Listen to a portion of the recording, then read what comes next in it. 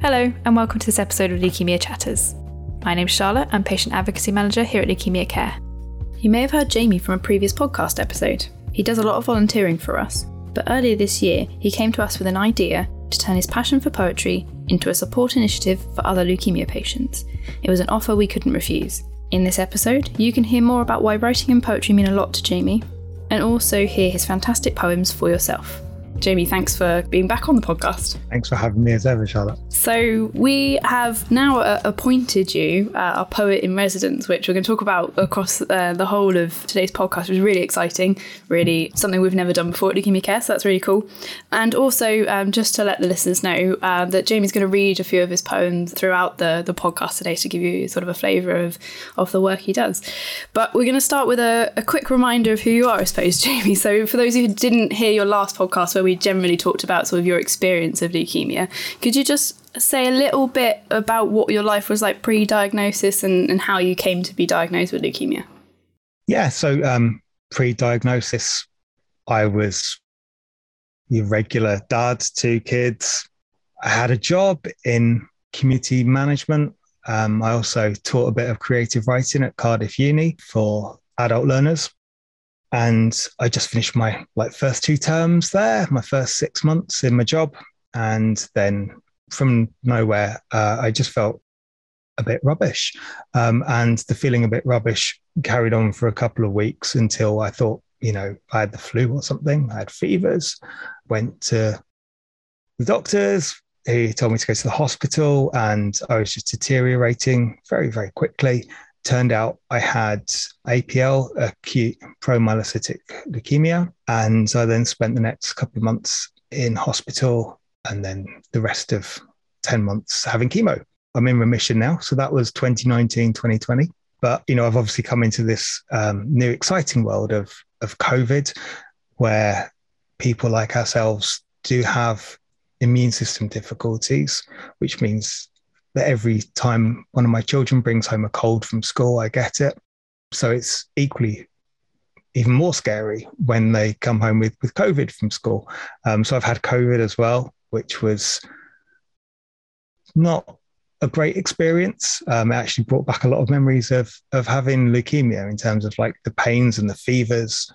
But yeah, I've been doing pretty well. Thank you. Great to hear you're in remission.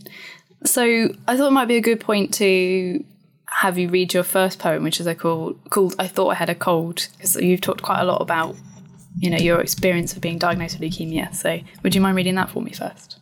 Yeah, that'd be absolutely fine. I thought I had a cold. I thought I had a cold. I was so tired I ran marathons, limping to the kitchen to take ibuprofen for the pains in my joints. I blamed this never-ending cold for the shortness of breath. I explained away the mysterious bruises appearing on my skin like Japanese knotweed. I thought I had a cold, so I had to lie down and a Lemsip for the fever, and only went to the doctor because my laboured deep sighs were annoying my wife. I thought I had a cold. So I think that really emphasises the nature of the symptoms of leukemia, which we talked about at length in our last podcast. But I wondered what the aim of this poem is for you. Is this an educational poem for others, or a cathartic sort of reflection on your own experience, or a little bit of both, really? Yeah, it is a bit of both. I find it a bit strange that we have these vague symptoms for leukemia. And obviously, Spot Leukemia is a really big campaign every September. And, I just try to put together kind of my pre-state, really. I've been working through in my head how all these things kind of fit together in terms of my own story and my own life. But yeah, it was just the complete unawareness of what the symptoms were. And so, yeah, I tried to pull in the main sort of 6 spot leukemia symptoms in there. I didn't really have a massive problem with bleeding, for example, but, I've got bruises in there. So that's one of them. So, yeah, I just tried to sort of bring together those kind of themes. And it's a very real, it's just the naivety of going into hospital, being a bit poorly, to be told you had something quite so life-altering. Was it a challenge to specifically get those symptoms into quite a short poem, or were you intending it to be fairly short and then had to sort of squeeze the words in, or were you intending it to be as long as it needed to be to get the message across? Yeah, I mean, it's difficult because, you know, I think I love writing limericks and I love writing haikus, and they're very precise. You know, limericks are 5 lines, haikus are, that's the maths, 17 syllables, you know, and I love the sort of puzzle of fitting words in for that. But apart from that, I don't really stick to a particular form or structure when I'm writing the poem. They tend to fall into place. I think this poem probably had, I don't know, another like 3 verses of me just wittering on. I firmly believe in editing, and I think that's a very crucial part of understanding what has happened. Is I'm not suggesting that you alter what's happened in your life, but you sort of pick out the key moments, the key things, and that matches what those symptoms were. You know, if I couldn't have come up with a suitable bit about bruises, I wouldn't have put it in. You know, just like those kind of invasive Japanese knotweed plants that we have warnings for everywhere. That's how the bruises were appearing. They were just like, why have I got these bruises on me? Didn't ask for them. I wasn't jostled, you know, I didn't bang into anything. Where have these come from? And I just felt that was a really nice metaphor for it. I liked that you tried to get all the symptoms in, specifically for the reason that almost everyone that we've had on the podcast has said the words, in hindsight, I had X. And I thought that the poem really emphasises that amazingly. So much so that I had a sort of a giggle to myself. So I thought, yeah, this really gets the message across. I know it's quite a serious poem, but, you know, when you're working in the area, you sort of can see the humour of the fact that this really does fit into what you're saying every day. So yeah, it was a really, really good thing to do. What are you planning to achieve this year? Does it include free falling from 15,000 feet? Maybe flying on a zip wire is more your thing. Join Team LC this year, raising vital funds, as well as your pulse rate. We'll support you all the way in raising the money. The question is, are you brave enough to take on the challenge? Simply search online for Leukemia Care Zipwire or Leukemia Care Skydive to find out more. I suppose the other thing people don't realise about leukemia is that it's not an illness of children specifically, or it's actually an illness of primarily older people, but can affect people of all ages, was another key message of our Spot Leukemia campaign. So that I thought was a good point to bring in your second poem, if I may. Yeah, of course. So this is called Blue Peter Brigham By Sale, 1987. I always thought that leukemia was a children's illness. I never knew that adults could get it. I didn't know that it was a type of cancer until I thought it was just one of those things like Great Ormond Street or Kampuchea that we raised money for with Blue Peter Brigham By sales in the school hall when we were 10. And you'd buy a second-hand calculator for 20p and play with it the next day writing Shell Oil and boobies, while Janet and Peter and Simon explain why our efforts are so important and show how high up the totalizer we've got to, but forgetting it all when Neighbours came on straight after. And I really wish I'd paid more attention. And I wish I'd brought and bought more things. So I'm curious, is that a real memory? As in you remember raising money specifically for leukemia, or is it more of a reflection on sort of that idea of raising money when you are a younger person? Because it's a word that's always around. You know, I don't think it's a word that's never been in my vocabulary, but it's an illness that, you know, I had no idea of. And I have a ridiculous amount of general knowledge, and I love doing there's a particular quiz which you can do online where you have to type in the names of every single country in the world. And I always remember Burkina Faso and Somalia and places like Cambodia, because I remember as a child doing, you know, Blue Peter appeals or raising money for these terrible things that happened. And the same for Great Ormond Street. You know, it's a hospital in London where they treat children, but as a kid, it was the kind of thing that we raised money for. And you didn't really pay it too much attention unless it actually hits you. It's just, you know, like so many of these things, unless something comes into your life and really changes it, it's just something that you're vaguely aware of. And unfortunately, that was my relationship with leukemia. You know, I can look back now and think, I wish I wish I'd, learned more stuff. I wish I'd looked more stuff up and been more interested in what was going on. But, when you're 12, you don't pay much attention because Neighbours is on at 5:35 and, you've got to see what Scott and Charlene are up to. Obviously, it's not on anymore because it's just been cancelled. I was going to say that. Sad day. But yeah, I just wish that I'd been more aware. I think, we have that very strong movement at the moment of people being more awake to what's going on in the world. And I think that we all have that responsibility to actually pay a bit more attention. There's so many, I was just going through Twitter today and there's so many different campaigns, all of which are just pulling at my heartstrings. We've got the campaign to get Evershield for immunocompromised people. But at the same time, there's uproar about refugees. There's the situation with Northern Ireland. And you're just thinking, where can I divert that attention? And how can I spread myself so I can understand it all? And I think that's our responsibility in this society now, where we really do need to be paying more attention and be more aware of what's happening. Hopefully the Spot Leukemia campaign will help with that. Yeah, exactly. Because, it's for me personally, it's really, really important. And it's just, I just hope that more people will pay attention and not just, flick through the screen or change the channel.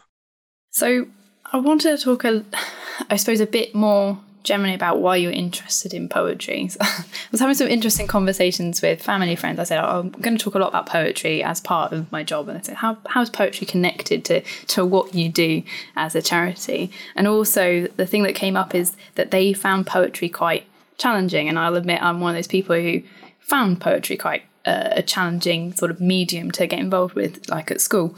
So I wanted to just ask what interests you about poetry. So you mentioned you're a part-time creative writing teacher, but clearly you have a particular interest in poetry. So what does interest you about it, I suppose? Well, funnily enough, I wasn't really that interested in poetry until I got ill. I think, I'd always had a sort of love-hate relationship with it. I mean, even as someone who I went to uni and did an English degree, it's just like, poetry, it sucks. It's all Byron and Shakespeare and Wordsworth, and it just wasn't anything that related to my life. But I think coming to it now, I lost a lot of my attention span, certainly going through all this illness. And I also needed to try and make sense of what was happening. And I found, I had this notebook that I had in hospital, which had, my numbers written down on it, my blood cell count, and then like messages, that I'd written to the nursing staff saying, I've just gone out for a walk, or just notes about what was going on in my life. And because I struggled to remember what had happened, on a daily basis, I found myself reviewing these notes and rewriting them. And there was something in them that helped me make sense of it. And then, you sort of couple with that, we're thinking, can I do something with this and make it so it's like a polished memory? It wasn't something for me to necessarily share with the world. That wasn't my intent when I started writing. My intent was to make sense of what had happened. And I think that's what poetry can really do. It can make you think, it can make you question, it can answer questions as well. And, it doesn't have to be that kind of formal, beautiful, elegiac, nature-based prose. It can be some really from the heart stuff, really raw in your own voice. One of the things that is very important, I think, is to be able to connect with people. And a good poem can do that. There's poems that we remember. If you think of Dylan Thomas with his beautiful "Do not go gentle into that good night," that's something that really resonates with people because they've been there. They've been in that situation. And even if we say, we're not interested in it, there's so much little bits of poetry that can be found. Because I had this lack of attention span as well, I found myself reading shorter and shorter things and listening. I had trouble reading. So I listened to a lot of podcasts. And poetry is just, you can listen to it and get something out of it. Whereas I found that listening to audiobooks, I would just fall asleep after like chapter 1 because I just couldn't keep that level of concentration. But something that was as fully formed as a poem, something that's 30 seconds, a minute long, you could really get involved in it and understand it. So yeah, that's kind of why I started really getting into poetry, because it just offered me so many avenues, so many options, so many ways to get out of my own head and to get things out, down, understood, and on paper. So the ones we've heard you talk about so far, they have a message. They're trying to, I suppose, to promote a campaign message, essentially. Is there something about poetry that can help people remember these things? So obviously, if you just list symptoms to people, it's possible that they will get bored and forget them. Is there evidence in your view that a poem is more likely to be remembered by people? More likely to be remembered, yeah, possibly in the same way that a pop song would be. We learn the alphabet through poetry. I know that, you got A, B, C, D, E, F, G, and then L, M, N, O, P. You've got that rhyming thing, and the alphabet doesn't make sense in English because when you end with Z, it needs to end with Z. And these are all kind of things that can stick in your mind. Absolutely. I think that there's always been that kind of history of protest poetry, even, from, when man first started writing poetry, to people writing in the 80s, a lot of great protest poetry. And, I'm heavily influenced by punk music, from the Clash, the Pistols, through to like Manic Street Preachers. There's always been a kind of strong message in what I've written when I used to want to be a pop star, 20 years ago. And I just think that having a voice and having an audience, you may as well use it. I didn't start writing poetry to write protest poems or, message poems, but they can be effective. And I've got a couple of hundred followers on the internet who read them. And what's really been quite surprising for me is how a couple of my recent poems that I've shared online have had this kind of new, almost, I'm not going to say viral because it's not like 10 million views on TikTok, but they're being shared a lot, and conversations are had around them because of, the messages they have. And I think there's a degree of writing poetry for yourself, but there's also writing a more universal message that can be shared. And you can say, yeah, I agree with this. This is me. I could talk to you for half an hour about it, but this is me in 12 lines and some of them rhyme, and I think having that kind of being able to just put it in a little square on Instagram can, just be so valuable and really get a message right across. I found the webinars really interesting, again, because I think of the lack of information you're given during treatment. And if you are given information, often at the time, it's just in one ear, out the other. So at the time, I think I didn't really take in a lot of the information, and my husband did. And so after treatment, I actually went back to your YouTube channel and watched a lot of your webinars. Most recently, there was one on acute lymphoblastic leukemia, which I found really useful. Leukemia Care's informational webinars are about the topics that matter to you, whether that be the current news in COVID, the latest developments in treatment, and much more. You can hear from patients and healthcare professionals alike, providing insight on all things leukemia. Watching it live even lets you pose questions directly to those panels. Find out when our next webinar is scheduled by heading on over to our social media or our website, or to watch those you've already missed, check out our YouTube channel. Talking of messages, this sort of brings nicely onto your next poem, and this one particularly interests me, and I'll explain why after you've read it, but it's called The Failed Pro-Myelocytic Rebellion of 2019. The Failed Pro-Myelocytic Rebellion 2019. I felt ill, the shell intact, but inside white blood cells rebel. And like rebel cells, they recruit and disturb, disrupting means of production, sabotaging the chromosomes, and can't be made to reason. With their weaponized gene, they collapse colonnades. From inside, the gunfire cracks, the shell, the structure, me.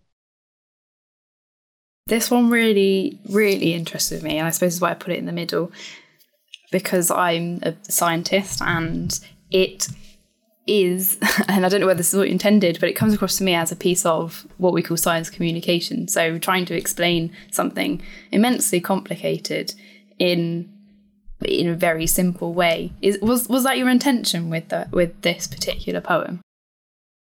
Basically, I'm not a scientist. I think that's quite clear. But I needed to understand why I got ill and how I got ill and how it all fell apart. I tried a whole bunch of ways to understand it and to write through it. Because it's all about acute promyelocytic leukemia, is all about immature blood cells. And I wrote a bunch of poems about teenagers hanging around at bus stops, drinking cider and refusing to grow up, because, that was the only way I could really understand it. But then this one sort of fell into place. And yeah, it is a rebellion. It is your blood cells rebelling against you. And it helped me make sense of it. The fact that it is a decent poem is just a bonus. All of this. I mean, this was published in a small publication called Marble Broadsheet, and it was all about the theme of the body. So it was kind of perfect for that because, it's about the body, and they accepted it as one of I think 6 poems that were in it. And that was really nice. But for me, it helps me make sense of what happened to me. There was a rebellion in my bone marrow. My white blood cells got cross. They went on strike and then knocked it all down. I think it is a great metaphor, and one I wish I'd thought of. as a communicator of science, I think cancer is probably one of the most difficult things to explain to people, because you can sort of imagine these things floating in the air that come along to harm you, external things, but to have something happen that was once a part of you, is still a part of you, and it's happened and it's come from something normal, so a normal cell has gone wrong, is a very difficult concept, I find. So yeah, that rebellion thing is fascinating. I wonder, when did you sort of come up with that in terms of your, I hate the word journey, but a journey through since you were diagnosed with leukemia? Was it something fairly recent, that one, or was it something you wrote to try and understand it at the time it was happening? Well, no. Definitely not at the time it was happening. I didn't understand what was happening at the time it was happening. I think, a lot of this was me coming to terms with it after the event. I've struggled a lot with my mental health anyway, but certainly since having leukemia, had PTSD, and there's a lot of writing involved in that. And not a lot of writing involved in PTSD. There's a lot of writing involved in the therapy for PTSD.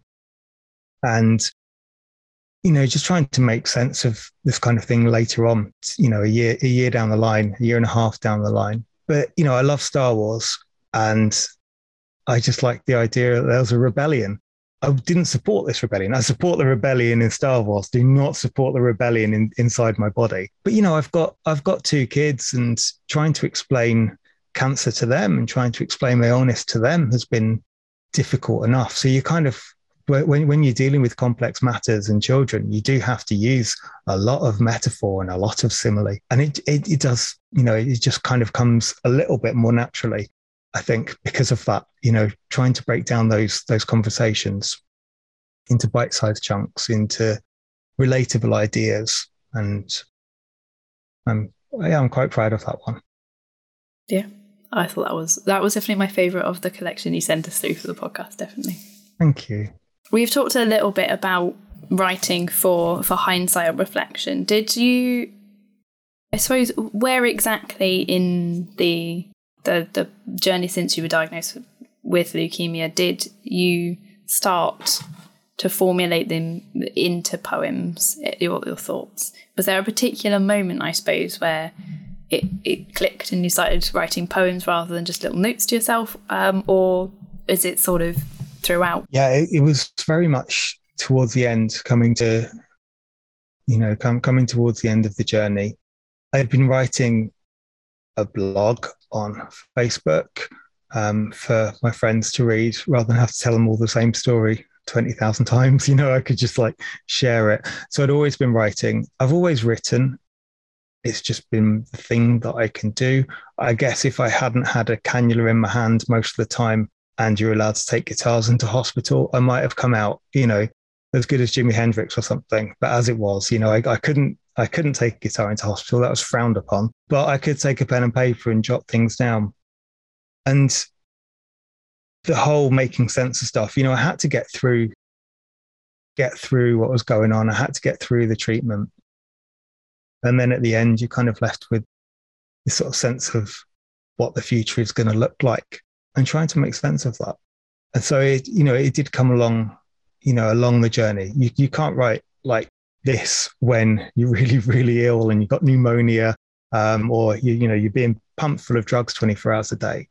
But you can when you're reflective, when you're waiting for your medication to be made up. You can when you're sat there, on the IV, having your sort of maintenance chemo.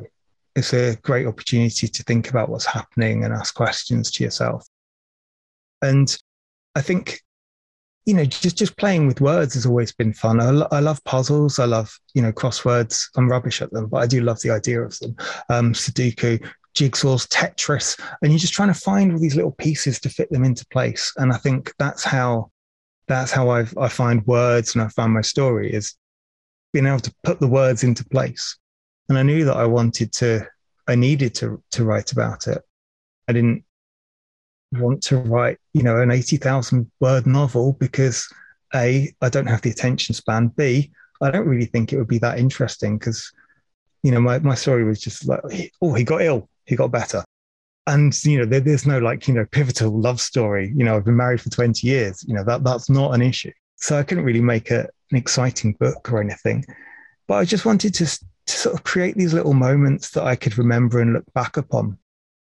And it just seemed the obvious way to do it, was because when I start writing a poem, I have no idea what it's like for other people. When I start writing a poem, I normally have like a word or a pun or just something, an idea that's just twisting in my head and just playing in my head for days. And I'll finally write it down. And then I sort of go above it and below it and work out what that conversation, what that argument, what that idea is, and explore it. And just trying to find the poetry in it. A lot of people look for those kind of little poetry moments in life, where you just see a turn of phrase or something and it just brings that little moment of joy or understanding or delight.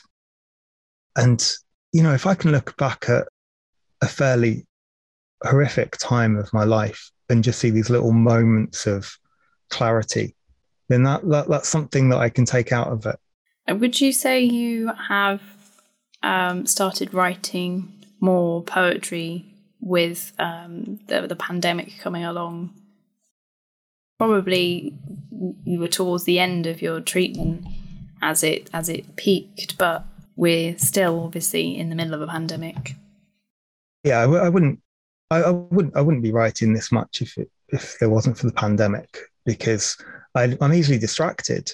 I'd probably be on trains to London going to work, or just going out and doing stuff.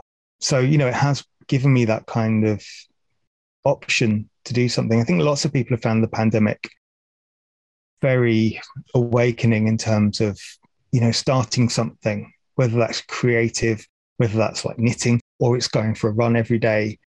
It's been an opportunity for some of us to be able to do something else and find new hobbies. So it's just been something that I now have a lot more time for. What is kind of frustrating for me is not being able to go and do open mic poetry nights or going to poetry events, because I can't really safely leave the house that much, and certainly not to go to events like that. But I've been taking part in some online events, which has been great, and meeting people that I wouldn't have met because they didn't come to my town, or that kind of thing. And so that's been really nice. And just having that, being in your house all the time, being in that sort of confined bubble, it does lead you to overthink things a lot. And I think by processing those thoughts, which is something I learned from having therapy from PTSD, that processing these thoughts can really help you understand them. Going through your memories and going through what you're experiencing and writing them down, and then just revisiting, relooking with a fresh pair of eyes, editing. And then you can really understand what it is that you've been thinking or you've been worried about, or that's just aching at the back of your mind. Yeah. As well as sort of that supportive part of writing poems during COVID, what struck me about the next poem that I was going to ask you to read was it comes across as another campaign type poem. You are both reflecting on what you have experienced during COVID, but also reminding all of us who are lucky not to be immunocompromised that you are still stuck inside. I suppose my question is, was the campaigning thing the main driver of writing that particular poem?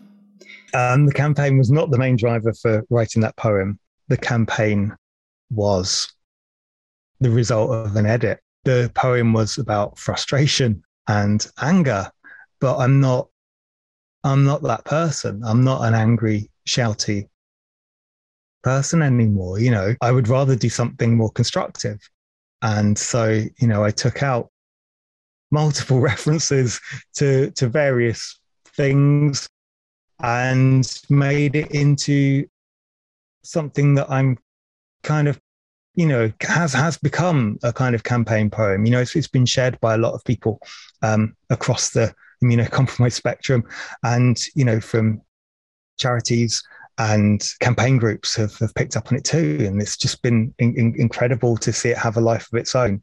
You know, I just wanted to be able to put my frustrations across in a constructive manner, because, you know, for me, I'm an old man now. I don't have enough energy to go around fighting and protesting. But, you know, if I can do something in words that puts a message across, then great. You know, as I say, the original version, it was written out of just utter frustration and disappointment about the lack of Evershield. And yeah, I just think it's come out quite universally rather than being a personal diatribe. So before we move on to talking about the poet in residence, then, in case anyone hasn't heard it, did you want to read There Remains for us? Yeah, of course. So this is called There Remains, from a Department of Health and Social Care press statement in April 2022. They wrote, "However, there remains a smaller number of people whose immune system means they're at higher risk of serious illness from COVID-19, despite vaccination. We, the undersigned, the left behind, are missing footnotes, compromised, waiting in shadows to drop our shields, standing alone, shading our eyes. Encouraged to ignore losses, paraded figures rise and plateau, numbers abstract, too historic to comprehend or mourn. We pay for our own security now and pray for just one line. Masked in all your darkest places, there remains the forgotten, almost out of mind." I think it's a really, really lovely poem. You can tell there's frustration behind it, but it's said in a very calm way. So it's a really great poem. Yeah, it's difficult to kind of manage that. But, you know, I think the results are clear. You know, it's a personal view on a very frustrating situation without being antagonistic. So I hope people can, you know, it makes me sad when people say, this resonates with me completely. And, you know, they'll put that underneath the poem on Twitter or Instagram. And I'm just like, I'm so sorry because you're in this situation. But, you know, I'm glad that I can sort of share your voice and bring your voice out there, amplify what you're trying to say. So let's talk about the reason why you're back on the podcast, finally. So you pitched to us an idea of what's called Poet in Residence, and I must admit it was a concept that was entirely new to me. Is it a concept that happens a lot? What is it, I guess, is my question. Yeah, so, you know, typically you'll go to like a National Trust property or, you know, a wetland centre, and they'll have a poet in residence. And what that normally means is that a poet will spend a certain amount of time there, write some poetry inspired by the old house or the wonderful nature, or what's going on. And, you know, maybe run a few workshops, do a couple of readings, that sort of thing. And I'm not very interested in nature, especially as you discovered, nature meant that my blood cells tried to have a rebellion. So for me, this was an opportunity to really explore the side of poetry that has helped me, which is amplifying voices of people with leukemia, people with lymphoma, people with blood cancers, and to help share the benefits that I've had from writing poetry. Because ultimately, I write poems for myself. I don't write them to share. My readership is me, and if I think it's good enough to maybe put out to the outside world, I will. I teach creative writing already, and I love the impact that has on people. It can really let you express your voice, and certainly in the sort of world we're living in at the moment, there's a lot of shouting, but maybe not as much reflection as there could be. And we're also very, we're kind of hard done by in the leukemia community. We've got these frustrations. We've got watch and wait, which I've read so much about, and I can only sympathize just completely, because it must be so frustrating. And to be able to process those thoughts, through writing, through creative activities, is something that I've really benefited from. And I hope that I can help others benefit from that too. And so what are you, I suppose, hoping to achieve specifically for patients? Are you hoping to get a bunch of them together and teach them a little bit, or more just sharing? I mean, yeah, what's your specific idea, I suppose, for the patient specifically? So what I would like to do is to work with any patients who want to come along. Maybe we'll do some online workshops, and we can sort of explore writing for well-being, not necessarily expecting you to write, poetry, but you can write, just prose to understand what it is. There's some wonderful journaling techniques we can adopt, and also to write collaboratively. What I'd really like to do is to write or to collate a poem from the wonderful words of all the Leukemia Care family, to try and encompass, what we're going through, what we're fighting for, what we're grateful for, what we're sad about, to create some kind of, maybe like a community poem.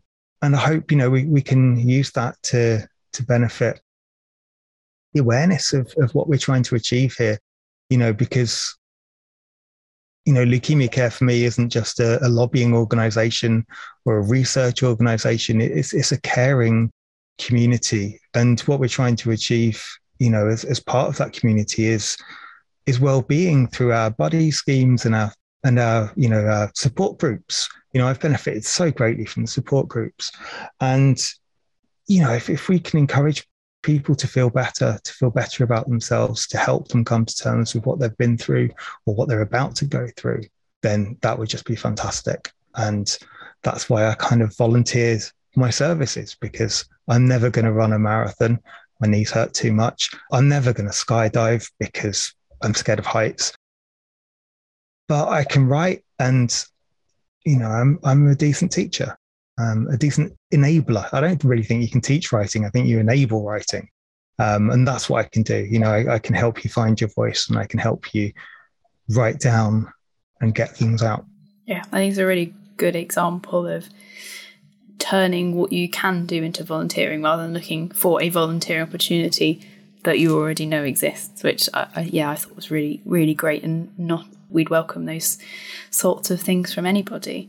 But I wondered also whether you are hoping it might be even more, I suppose, cathartic, or help you process even more your own journey as a result of talking to more people about this particular venture that you like to do. Yeah, I mean, what I've learned from all of this is that 3 years ago, I knew nothing at all about leukemia. And I would like to know more about leukemia. I would like to understand what other people have been going through. And so there's ways that I can support that. I've not been particularly vocal about watch and wait, because I'm still understanding what it all involves. And, I'd like to really talk to more people. And I do, I do have little chats with people on the internet, but it's kind of hard to do when you're stuck in the house all the time, to actually get out and engage in the community. And I think, for me personally, I'd have that well-being and giving something back, because, I've got a lot out of, your support over the last few years, and, cathartically, personally, just being in a better position of knowledge and being able to use my writing ability to share that message and to raise that message more, and to write better informed poetry, because I can only write from an acute perspective, and I can only write from a 44-year-old male perspective. So it's very, very tricky. I would like to be able to write better poetry and contribute something to the world of literature, because there's not enough poems about leukemia. There should be more. There should be more poems about illness and medicine in general, but certainly, this is a very close to my heart kind of thing, and I would just want to be able to share that and raise as much awareness as possible. Talking about learning more about leukemia, I think that brings us nicely on to the penultimate poem. And I think the thing that struck me about this one is it's about a subject that completely changed my viewpoint on something that happens to a lot of cancer patients. I wondered if you could read it, and then I think it'll explain what I mean, hopefully. Yeah, of course. Ring the bell.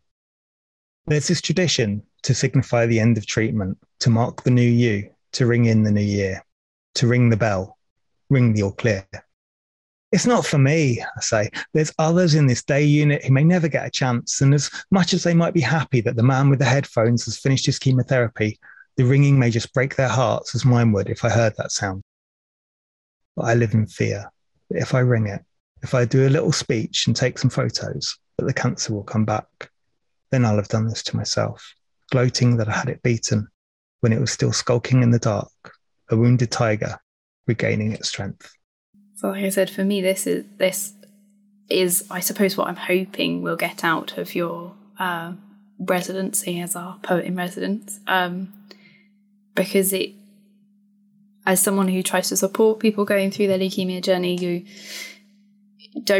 it's impossible to truly understand what you've been through, and I'd never thought of the ringing the bell thing as a bad thing. But essentially you're saying it can be good for some people and it can be bad for some people. Is this the sort of poem you think it would be great to hear more from people with different types of leukemia?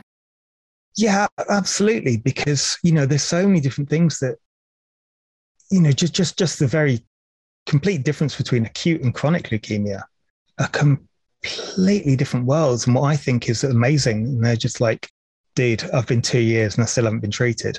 There's just such a disparity of experience, and you can work out, I always felt kind of a little bit weird about ringing a bell, but I didn't know why I felt weird about ringing a bell until I wrote the poem, because it helped me answer that questions and solidified my thought process. And, I don't mind this isn't to say for a second that I don't mind other people ringing the bell. They can do that.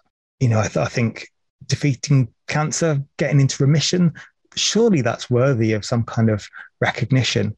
It just seemed to me the kind of thing that I'd do, and, then it would come back.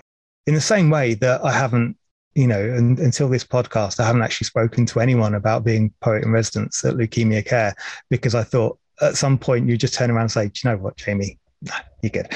So, I just don't like to tempt fate. I don't like to do that. And that's kind of where it scared me. So yeah, I'd love to be able to write more and understand more from other people's experiences. There's a Twitter account called Thanks Cancer, which is a very sarcastic name because it's not, they're not actually saying thank you, cancer. And they've tweeted this poem a couple of times now. And, they've got a massive readership and the responses. And it's just been wonderful to be able for people to be able to react to it and to say, yes, this is me, or, do you know what? I do regret that. Or I'm so glad I didn't. And you've explained it really well. But again, it's not for me. It may be for you. You may need to feel to do it. And I think there's there's a strong argument now for having bells, but elsewhere. For example, in the oncologist's office rather than on the ward, because it's a nice thing. I love seeing it when you'll see on the news, or, in the local newspaper, or on Twitter or something, and be like, child age 6 rings the bell. And it's just like, oh, mate, that's lovely. That's so pleased that there's something nice to happen. But, I'm such a worrier that I just couldn't imagine doing that in earshot of anyone. When I was having my final treatment, the nurses were like, oh, yeah, brilliant. It's your last one. And I was like, shh. Don't tell them, they might be upset, because it was just awkward. I just didn't want anyone to feel like maybe they were just going to be stuck doing this forever, whereas I got to go home. And I felt really bad about that, because I felt bad when people, there's this guy that I shared a room with in one of my hospital times. There was just the two of us in this room, and he got to go home. And I was so jealous in the nicest way. I loved that he got to go home. But why wasn't it me? Why wasn't it me getting to go home and be better? And, I just had to go out and just go for long walks around the hospital just to avoid his family packing up all of his stuff. And, I'm so pleased he's better. And I'm so glad I'm not in touch with him or anything. But, if you're listening to this, I'm really, really pleased you're better. But yeah, I was just, at the time, it was just devastating. So, yeah, I think there's a lot of conversations about cancer treatment and things like that we can have, and we can explore. And I'd certainly like to do more of that. And I hope that others do take up that offer of yours. And there must be so many things that people don't feel comfortable talking about, that they feel is more taboo, that we really need to know to be able to support everyone. And that's why I love that, love that poem very much. And we're not going to get rid of you with Poet in Residence, because I think we've already given you a task, I believe, and this week is Men's Health Week. Yes. I thought we'd just end our conversation by talking a little bit about that, and then I know you've got a poem that you've written. I wondered whether you felt that poetry was a particularly good way of encouraging men to express their feelings in particular, because we do know they're less likely to seek help for both physical and mental health problems. Do you think there's a particular role for poetry there at all? I certainly think that writing does, yeah. Writing, expressing. I think a lot of Mental Health Week is a very difficult one for me, because I don't necessarily feel particularly stereotypical masculine. And I think there is that kind of toxic masculinity, which means that we won't talk about these things, and, you can just bury it all with a couple of pints and then shouting at the other team while you're watching a football match. Being able to release that kind of pent up energy and tension is great. Perhaps we have more constructive ways we can do it. And, you see that in terms of, punk music. Ian Dury, he wrote a lot about, he had polio, wrote a lot about that, I think. And, you can certainly see that expression in songwriting.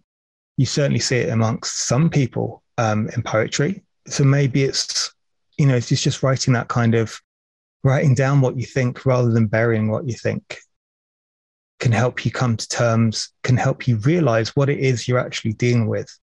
Because I think, many occasions it's just easier to say, oh, it's just all too much, I've had enough. The number of emails that I've written in the workplace, where I've written a really, really angry email to my boss, not in my current job, I must hasten to that, where I've written a really angry email to my boss, and I've edited it and edited it and edited it until it makes sense, until it comes, what started off being a complete rant turns into a constructive idea and a whole new project to work on, that kind of thing. And I think if we can show how those kind of journeys of expression can be made. I don't know if any of you are aware of the artist Mark Rothko. You might be aware of his beautiful paintings, which are just sort of big coloured rectangles, which sounds a bit daft. But when you look through his early career, you see that actually these big rectangles were once people. And over time of doing lots and lots of paintings, they've become just these sort of big orange squares with a darker orange background. And I just think, and it looks beautiful, and it looks well better than his paintings of people, which just looked a bit, I don't know, a bit shoddy. So, when you can create something quite so beautiful out of something that can be difficult and violent and challenging, then why not? I'm a man. I have health, and I like going to the football. And I used to like, having a few drinks, but it's not something that I do anymore.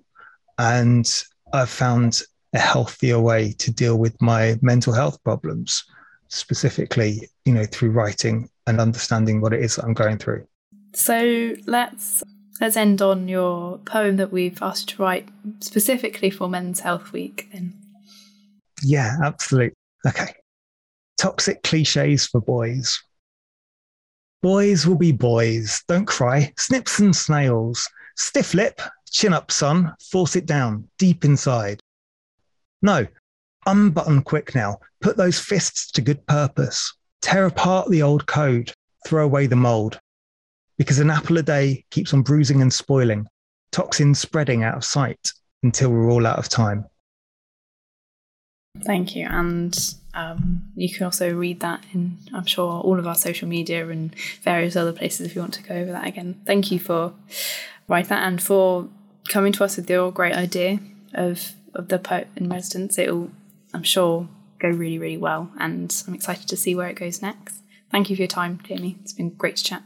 Thank you so much. You too, Charlotte. Thank you very much. Bye. Thank you for listening to this episode of Leukemia Chatters. For more information and support from Leukemia Care, go to our website, leukemiacare.org.uk, or call our helpline on 080 88 010 444. See you next month.